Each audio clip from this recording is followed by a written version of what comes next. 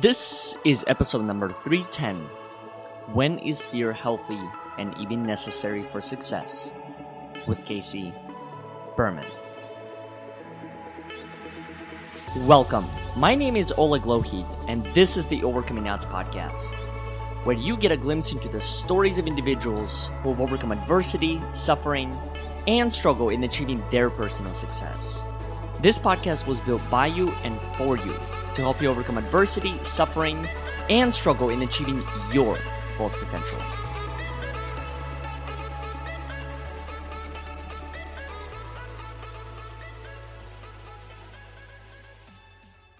Before we get into today's episode, I'd like to make a few quick announcements. First one announcement being in regard to our work, and that is if our work has had any form of impact in your life, please consider supporting our cause by either making a contribution through our website at overcomingodds.today or leaving us a review on iTunes, Facebook, or Google so more people can find these inspiring and courageous conversations. The second announcement that I wanted to make is in regard to our upcoming event on September 23rd called Survive to Thrive, Face Your Fears. This is a 3-day experience where you'll be able to identify the origins of your fears and different ways that you'll be able to transform them into strengths through a series of workshops provided by 6 different speakers from all over the world, as well as a series of breakout sessions that will follow each and every single one of the presentations. If you'd like to know more details about this upcoming experience, please visit our website at overcomingodds.today, where you'll be able to find all the latest details as well as ways that you can become a part of this particular experience. Now, let's get back to the show. There he is. Great to be Berman. here. How are you? I'm doing very, very well. Thanks for having me as always, and thanks for having such a great question. Yeah, I've realized something that's, I've been very fortunate to come to this point in my life where I'm able to explore a lot of these things that I'm genuinely passionate about. And I know it's taken me years to get to this point where I can freely have a lot of these conversations. And so I figured that there truly was not a better person to have this conversation with than you, primarily because a lot of the work that you've done, in fact, if I remember correctly, I think one of your courses, right, that you shared with me, there's a whole series of modules around fear. And so I figured that maybe the best way to even start that off is to identify what is fear to begin with. And based on the work that you've done and everything that you've read to this point, how do you identify fear?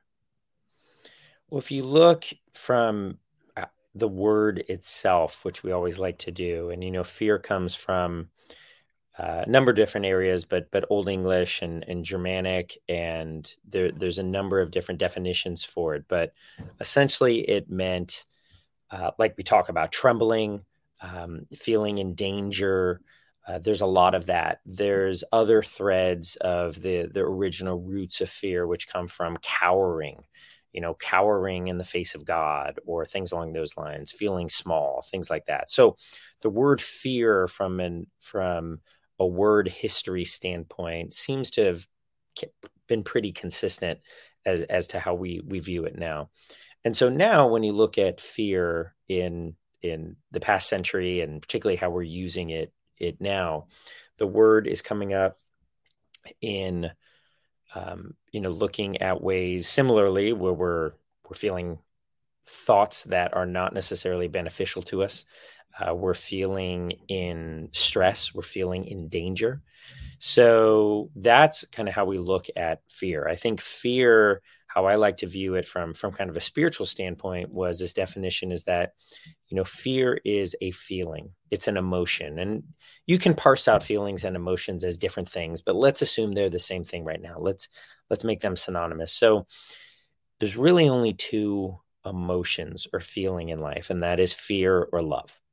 And what that really means is that there's a choice that we all have that we can make, or that is made for us, where we either kind of view the world through our lens, through our perspective, as something that is fearful and to be trembling and to not want to be a part of, to kind of view this world as a prison.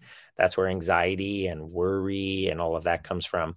Or you can kind of view it from a lens of love. And love doesn't necessarily mean, romantic love or woo woo or bliss ninny. The world is great. It doesn't even mean positive thinking. Love can be collaboration, cooperation, optimism, things along those lines.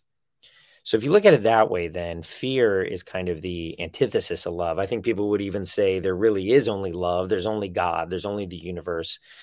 But that's really, when you come to it, if you had to kind of draw a demarcation, it's how am I looking at the world? Am I looking at the world through a fearful lens, and am I looking at it through a love lens, through an optimistic lens, if you will? And we do both throughout the day.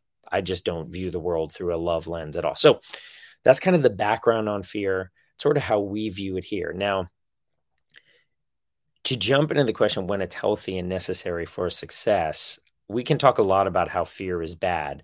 But if you think about fear, or you think, even if we want to reframe it, I'm not a big fan of the F word being healthy and necessary. I don't think it is.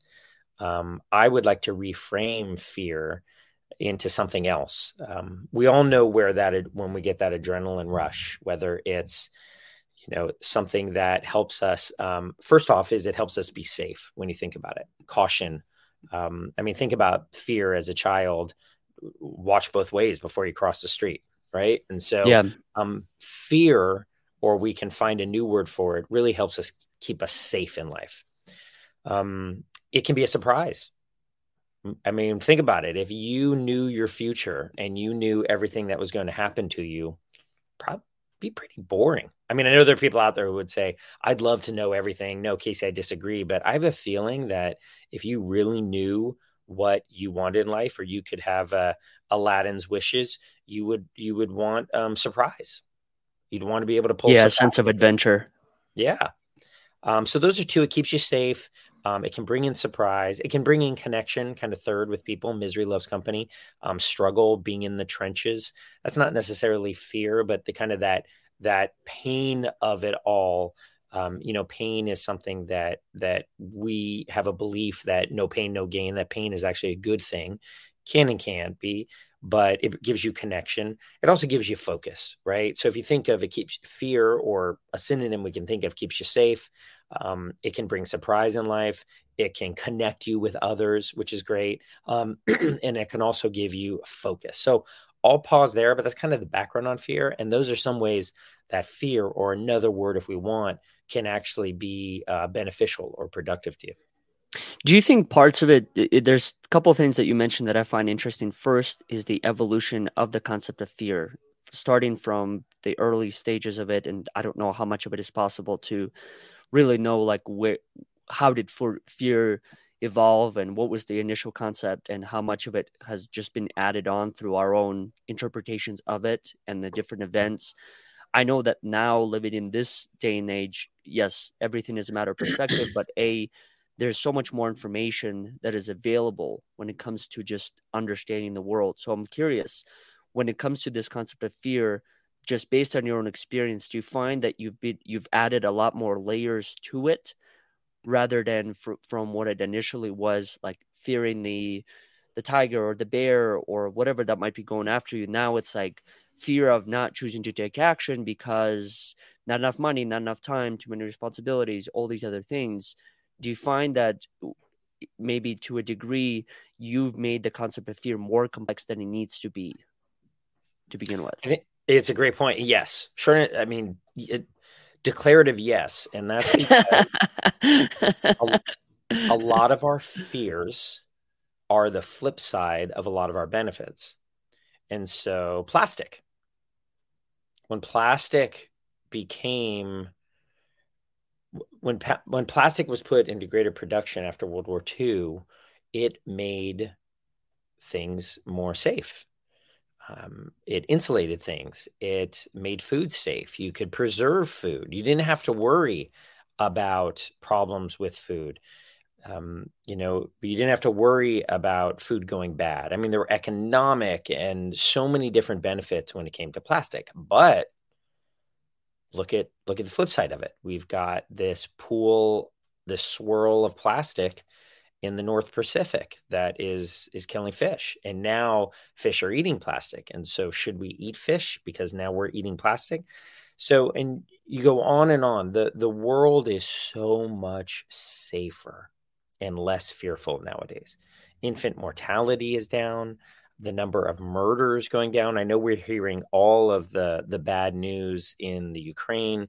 We're hearing all the bad news over the past 20 years, from 9/11 to COVID to in the 90s. If you go back 30 years to the wars in Central Africa, the Israelis and Palestinians, and we go on and on. But if you really look at it and you go back a few hundred years, the number of people that have died from sort of internal domestic crime and murders, and the number of people who have died from international nation on nation war and violence is dramatically reduced. This is just a much safer world, notwithstanding what the media puts. And I'm not just pointing a finger at the media. I'm just literally saying that if you look at the history, we are trending in such a phenomenal way if safety is your main metric, right? So there's a lot to celebrate, but a lot of what benefits us, plastic, technology, Wi-Fi waves, iPhones, you think of pharmaceutical. So a lot of this, which totally benefits us, there is actually or a perceived downside to it. So that's pretty scary when we have something that really benefits us, that we rely on it, and then we knew it at the time, or we come out later to realize this is actually killing us. That's pretty fearful. It is. I'm also curious when it comes to, once again, not to point fingers on media or anything else, but I'm curious, and we might have had this conversation before, but why does it appear for fear to sell more than love? Is it because is it a stronger emotion? Is it more deeply rooted within us than love? Or is there something else? So I think it is more deeply rooted. I think the idea of fear helping us to survive, as beneficial as it was to us, each of us in our early years and as humans in the beginning of time, which I'll get to, fear is still ingrained. Seth Godin calls it our lizard brain. So it's that legacy, that legacy piece that's still there. So if we go back to each of us as individuals when we were just born or a baby, obviously there's the points around our parents, rightfully so, wanted us out of danger. Don't climb high on the rocks and be careful all the time, right? You think of when we go back a few 100,000 years, if the agricultural revolution, which really wasn't a revolution, but was around 12,000 years ago, I think the first Homo sapiens, 100,000 years ago, maybe 200,000, we have to check my math, but 70 to about 100,000 years ago, I think humans, Homo sapiens wiped out the Neanderthals about 70,000 years ago. Wiped out. I'm assuming they did, but that was where the split was. So, but at that point of consciousness, where you had our great ape ancestors, some sort of primates, maybe 200,000 years ago, 300,000 years ago, you have an identity. Because all of a sudden we have a written, a verbal utterance. It's not really a language, but it's a verbal utterance. So you think of two primates 200,000 years ago, and they can say something. Now, the primate probably can't say, hey, there's a lion down by the water, let's watch out and plan and strategize. I don't think their verbal skills were that adept, but they could grunt to each other and connect each other that primate is this sound, or even that identity in this primate. Once that separation occurred consciously, all of a sudden now there's the other. And the other could be, my San Francisco Giants and Los Angeles Dodgers, right? Like there's that, which brings a lot of fear, but you also need for a good rivalry. But if you think Mm-hmm. about 200,000 years ago as primates trying to survive, there's the other. And the other is the healthier male who might get the food and the females, and I will be ostracized from the tribe. There's the lion or the saber-toothed tiger or something that could kill. So fear, the more fearful you were, the more paranoid you were, while that took a toll on your, maybe it might have given you an ulcer and kept you up at night and made you tired, it also was probably the best way to make sure that you didn't get eaten or make sure you didn't Mm-hmm. get beaten out for the food. And that has continued with us. People call it, I'm just being realistic.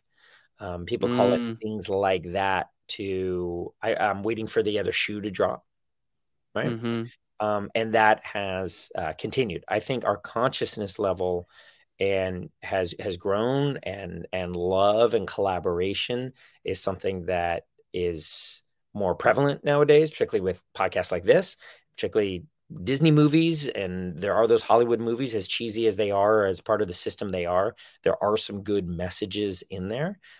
But we as a people for 40 years, 5 years, and 40,000 years have really been programmed, whether we know it or not, to really expect the worst.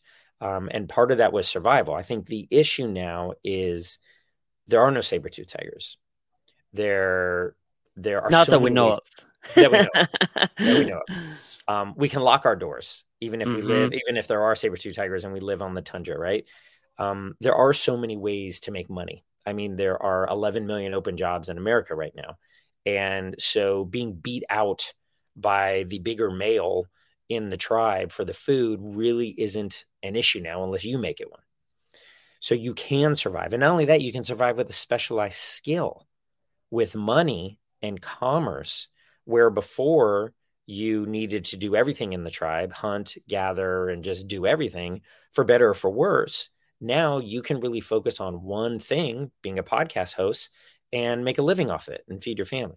So there are so many good benefits to it, but we still keep that fear because, one, the media shows us how scary the world can be, and Yeah. two, I think it's ingrained in us still. Was fear ever a big component of your identity? Yeah, it still is, but it was. Do you think it ever Have leaves us? Or what do you say? do you think do you think it ever leaves us, or do you think it's always with us? I think it's Well, always with us. I think if anything, it probably just transforms, right? yeah, I mean, there's a way to look at it. There's a number of ways to look at it, and it's a great question. I mean, the one thing is to say it's kind of in my DNA, right? Like it's there. My parents taught it to me, their parents taught it to them, or maybe it's just some sort of gene or something physiological or chemical from, like we talked about, a few 100,000 years ago. That may be the case. You could also look at it as that it's a choice. And I have a choice every day to view the world through a fearful lens or through a more loving lens. And that could be even something minute, like doing this podcast. Like, I got to wake up. I'm going to be tired. I could use Yeah. another hour's sleep. Like Oleg's going to ask me tough questions. I may not have an answer. I'm going to get embarrassed. There's a lot. That's all fear. Yeah. And some of And it's then right. Like, it's all real. if, Yeah, to a degree, it's all real.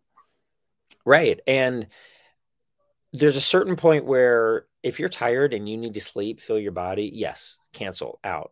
But then there's points, and we know it, where, God, I'm just making this up. I could really do this. What am I really afraid of? I'm afraid of saying something stupid and being rejected. Oof. Come on, Casey. Come on now. You're not going to do that. You know what you're talking about. And if you don't know what you're talking about, just say it and move on to something that you do. No one's going to kill you. No one's going to hire a blimp right after this podcast and pay the money to let it go over a metro area saying Casey was stupid. Like, no one's going to do that, but that's what runs through our mind. I think the biggest fear is death, literal and figurative, when you really think about it. And the spiral could be, I'm going to make a fool of myself. I'm going to lose my job. My spouse is going to leave me. He or she's going to be embarrassed by me. Going to take the kids. I'm going to run out of money. Society's going to turn on me. I'm going to have to sell my house or lose my house. I'm going to go live in a box on a street with nothing, and I'm going to die. And we spiral out of control, whether we know it or not. It's really that fear of ultimately of death. And I think to a degree, now that you even brought that up, I know this is a concept that I've found to be challenging to embrace and also to answer on my own. This whole concept of fearing death. I would say even to this point, I do fear elements of it solely because of the deep connections I've been able to develop with many people and leaving and not knowing what's on the other side, right? Do you get another life or do you not? Do you come back as a squirrel, as a table, or whatever the form is? And I think that's the ultimate thing. And I guess what I'm also understanding to this point is how much of fear is associated with simply the concept of uncertainty and unknown. Stepping into the unknown, stepping into the uncertainty and fearing it when the reality is, just like you mentioned, I have a choice. I can choose to step into it with whatever resources I have at hand and just trust the process, trust that there's something else other than myself that's helping me along the way. Or I could put all my eggs into one basket and say, nope, this is it. This is the Yeah. only way. And there's nothing else that's at play. And yes. And I also, I like what you point out at the beginning, because I used to focus on this for many years. Plan for the what's the phrase? Plan for the worst, uh, something the Expect the best, best. expect the best. Yeah. I focused on that for many years, and I kid you not, the circumstances I was always, not always, but I was attracted most of the time were the worst of circumstances, Yeah. solely It's because of that mindset. right. It's funny. I was just chilling a few days ago, and I was doing some meditation, thinking about death and thinking about, okay, if my body stopped, if I got stabbed or I died, or I'd be, calm with it, and I'd be like a sage, and I wouldn't be fearful, or I'd be a little, but I'd be calm with death. And I was just thinking about death, which many of us don't do, but I was thinking about it. And I felt really good about myself. I felt powerful, strong. I felt immortal. I felt great. Right. And then my son, who's in a phase of like scaring me and pulling pranks on everyone, jumped out from behind me and scared the living, what out of me. And I'm like, right. And I said, okay, I guess, I am still scared. And that's fine. But there was that point of, I think, I mean, I know we're all bodies and we all associate ourselves as humans. We have identity as humans, and we like that identity, even if it prevents us from being with God, Yeah, universe, it doesn't serve us. right? Even though it doesn't serve us. And if all the sages and Elon Musk himself are correct that this is a simulation or a dream, then, identifying with the human body is only perpetuates that dream. So my daughter last night asked me, it was only like 10:30 at night, and where she's falling asleep, and she asked me an easy question about death, and particularly our pet rat passed away. And we did have pet rats who I never knew pets could be a rat until my kids found out. We Until had you have one yourself. until we have one ourselves. We have a dog too. I take care of the dog. My wife and kids really love the rats. I think they love me equally as the rats, but I'm not sure. But one rat passed away. One rat passed away, and very sad. And so my daughter was thinking about it last night, and she's obviously was also thinking about all the violence and carnage and just senseless death in the Ukraine right now. And she asked, I mean, she just had an open-ended question like, how do I process this? What do I think about it? And so it's 10:45 or 10:30 p.m. So I said, okay. So I had to sit down and kind of put my brain cells together and try and comfort her, but also not just comfort her in an inauthentic way, but find some way to think about this. And so I said, all right, well, let's think about Devi, our rat who passed, or let's think about, someone like you or anyone in the Ukraine who just died, and who just died not from old age, but just and not didn't willingly die, right? Didn't commit suicide, but was killed by someone else. And that body has stopped. And now if you believe there is no soul, then it just stops, right?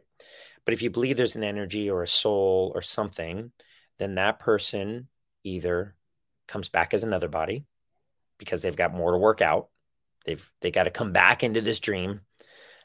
If you saw Soul by by Disney, believe it or not, I think Disney actually did a That's pretty quite the good job. movie. Yeah. Yeah, Mm-hmm. visualizing this, and so you come back as another body right away, or take some time. I don't know how it works. So that's one. Now, if you're done with this world and you've worked everything or most of it out, and you don't want to, or you don't need to come back as a body, well, you're the best way I can do it is you are swimming or floating or connected with the all being, with love. You're in a big white fluffy, however you want to visualize it. And I'm not religious at all. I'm not institutionalized religious at all. But there is so much our minds can't comprehend. And so you're floating in something. And you're not thinking about media. You're just elsewhere. And you have a pleasure. I mean, think about it. If it's all love and there's no fear, you have a pleasure. You're back home. Yeah. You have a sense of pleasure and love and connectedness that our little minds can't even comprehend. And our brains are powerful, but our minds can't comprehend it. So, and then we said maybe there's purgatory or limbo, but let's assume you don't Mm-hmm. go there. I don't think Mm-hmm. that even exists. I think that's some Christian way to even scare us more. Maybe there are other areas, but if you're coming back as a body, then you're back here. And I know the pain, right? Your body hurts. People are going to miss you. You're going to miss people. But if the idea is when you die, you either come back here as a body, if you believe in that, or you're floating up in some beautiful pool of love in the heavens, not even the heavens, in somewhere in the universe. My daughter said, wow, maybe death isn't so bad. And maybe it's not. I can't comprehend. Do you, I'd be scared out of my mind if I was getting shelled yeah. right in Kiev. Like I'd be as much as I can talk this, I'd be scared out of my gourd. Um, but hopefully I could take a little bit of this idea to calm me if I were to die or if I were to lose others. So do you think a sense of purpose is predetermined for who you are or like your time on this planet?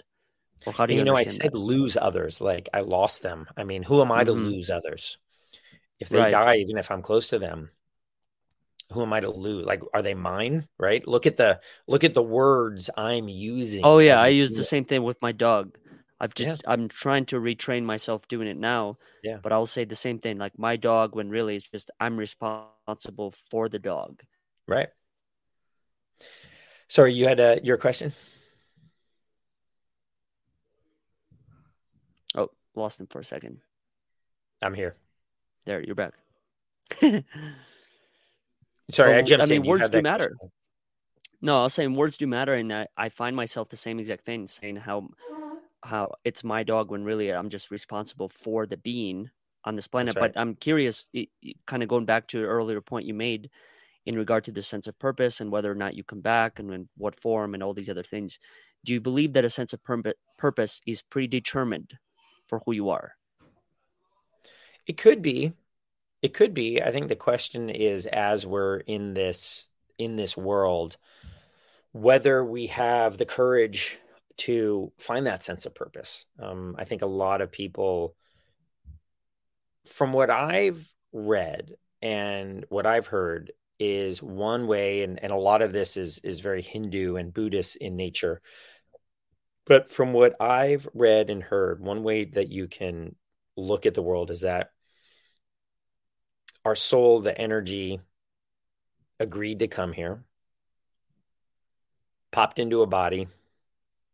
I'm still working this out. I'm still researching it, so I don't know if it's actually true. Let's assume This is all work in progress right now. all work in progress. Well, I'm just trying to understand it. Other very smart people have written and thought this up going back thousands of years, but I'm just trying to understand it. But Anu chose the path, and but the idea is that then forgot it. So the idea of the Hindus, while kind of Christianity and America, Europe, what they used to call the Western world, view the world in a very mechanical way. You build things, right? Jesus was the son of a carpenter, right? It's kind of a construction. I think when you think of the traditions, religious and ideological traditions from Asia, theirs is more of a drama. And so when you think about illusion, we hear in Hinduism, they call the world as an illusion. The word illusion really comes from the Latin, and Sanskrit and Latin, there were a lot of shared words, which really came from a game and from acting. And so you can kind of view the world as a construction and something we're building, which I think in America, you have productivity, you have rockets, you have bulldozers, right? And I'm not saying that's not in Asia, but what I am saying is that, the themes of Hinduism, Buddhism, which I think many people in who have dealt with kind of the Judeo-Christian culture, we find it appealing because it's different. It's more comforting, but it is really around that this is a game, that this is a drama. And the idea is that this sense of whether it's God or the universe or feeling or energy, this thing that we're looking at, this source, right, is inside of all of us, but it's the audience and the actor. And if we were to go to a movie and really enjoy it, it's due in large part because of the people acting it convince us that it's real for that hour and a half. Because if they don't, when someone says, well, the acting was so, it's because we didn't believe it. Right. And so right now in this movie, we're in this story, we're in this drama, we need the surprise. And so when fear is healthy is when you're able, we've talked about this, to have a foot outside of the drama and a foot inside. So we know that we're in the play, we're in the audience, we're in the theater. But we also know that after a while, the lights are going to go on and we're going to walk out. And this horrible, violent or stressful movie or whatever it is, we can go back to our cozy home. So, yeah. How do you interpret the information that you get from all these different characters in the movie, myself included? Because in knowing you for however long how long has it been? 2 years? Going up to 2 years, I think.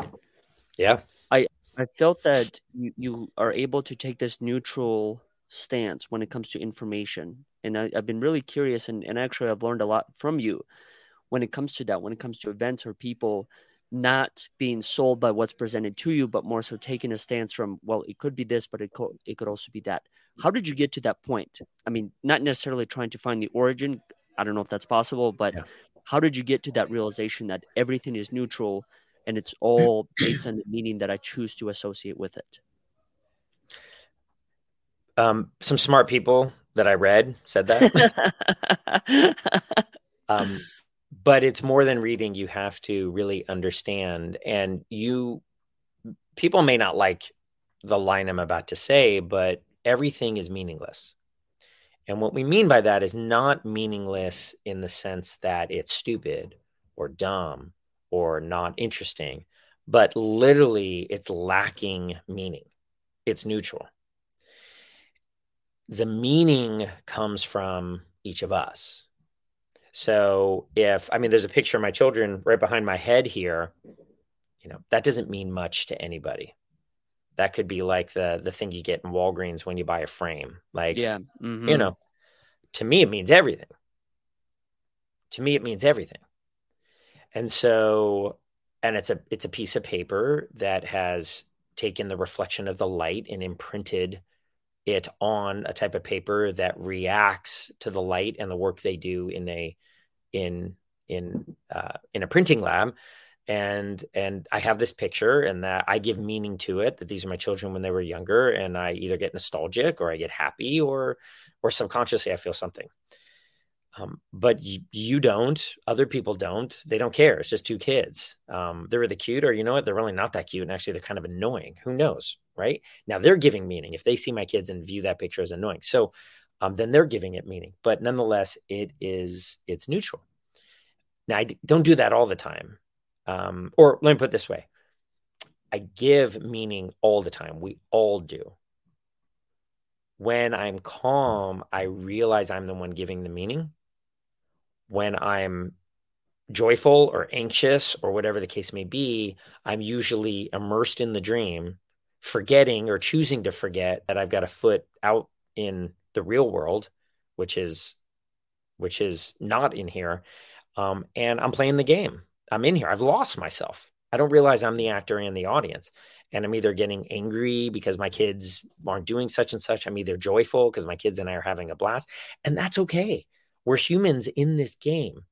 The point is not to be 100% out of the game, even though that might be not so bad to be enlightened and just be gleefully in with the universe all the time. The point is just to realize that even 5%, 1%, 8% of the time, you just kind of pull back and realize that it's okay. So. No, I agree with you. I think having that level of perspective, being able to differentiate between the two has been key for me, because I think that's where I've been able to get not the ultimate meaning, but let's say better meaning and better decision making. Yeah. Casey, how do people connect with you and what do you have coming up? I know that you and I will be part of an event in September that I'll briefly address at the end. But before, where can people find a little bit more about who you are, what you have going on regarding courses, any of the work that you're doing with Leave Law Behind? Yeah, I always joke. I was a Jewish kid who didn't like blood. So I didn't go to medical school. I went to law school. That's about as critically as I thought about it. And I realized law school wasn't the best for me. But I practiced law for 5 years. And now for the past 12 years or so, 13 years, I've been helping unhappy attorneys to career transition out of the law. So you can find me at leavelawbehind.com, where we have a ton of free resources to help attorneys overcome their fears and blockers on becoming their best self and finding their next non-law career. Mm-hmm. And one other thing that you and I will be a part of is this event in Austin in September called Survive to Thrive, Face Your Fears. So very similar to what the conversation you and I just had. For anyone that's going to be tuned in, this will be an in-person event in Austin, Texas, where you'll do a deep dive into your fears and origins. And I know you'll be one of them, kind of breaking down what does fear mean, what are the origins of it. And I'm looking forward to that. I'm looking forward to meeting you in person for the first time. Above all else, right? It's kind of crazy too. COVID's been crazy, but you and I have connected so much virtually. I can only imagine how much fun it'll be when we see each other in person. Yeah.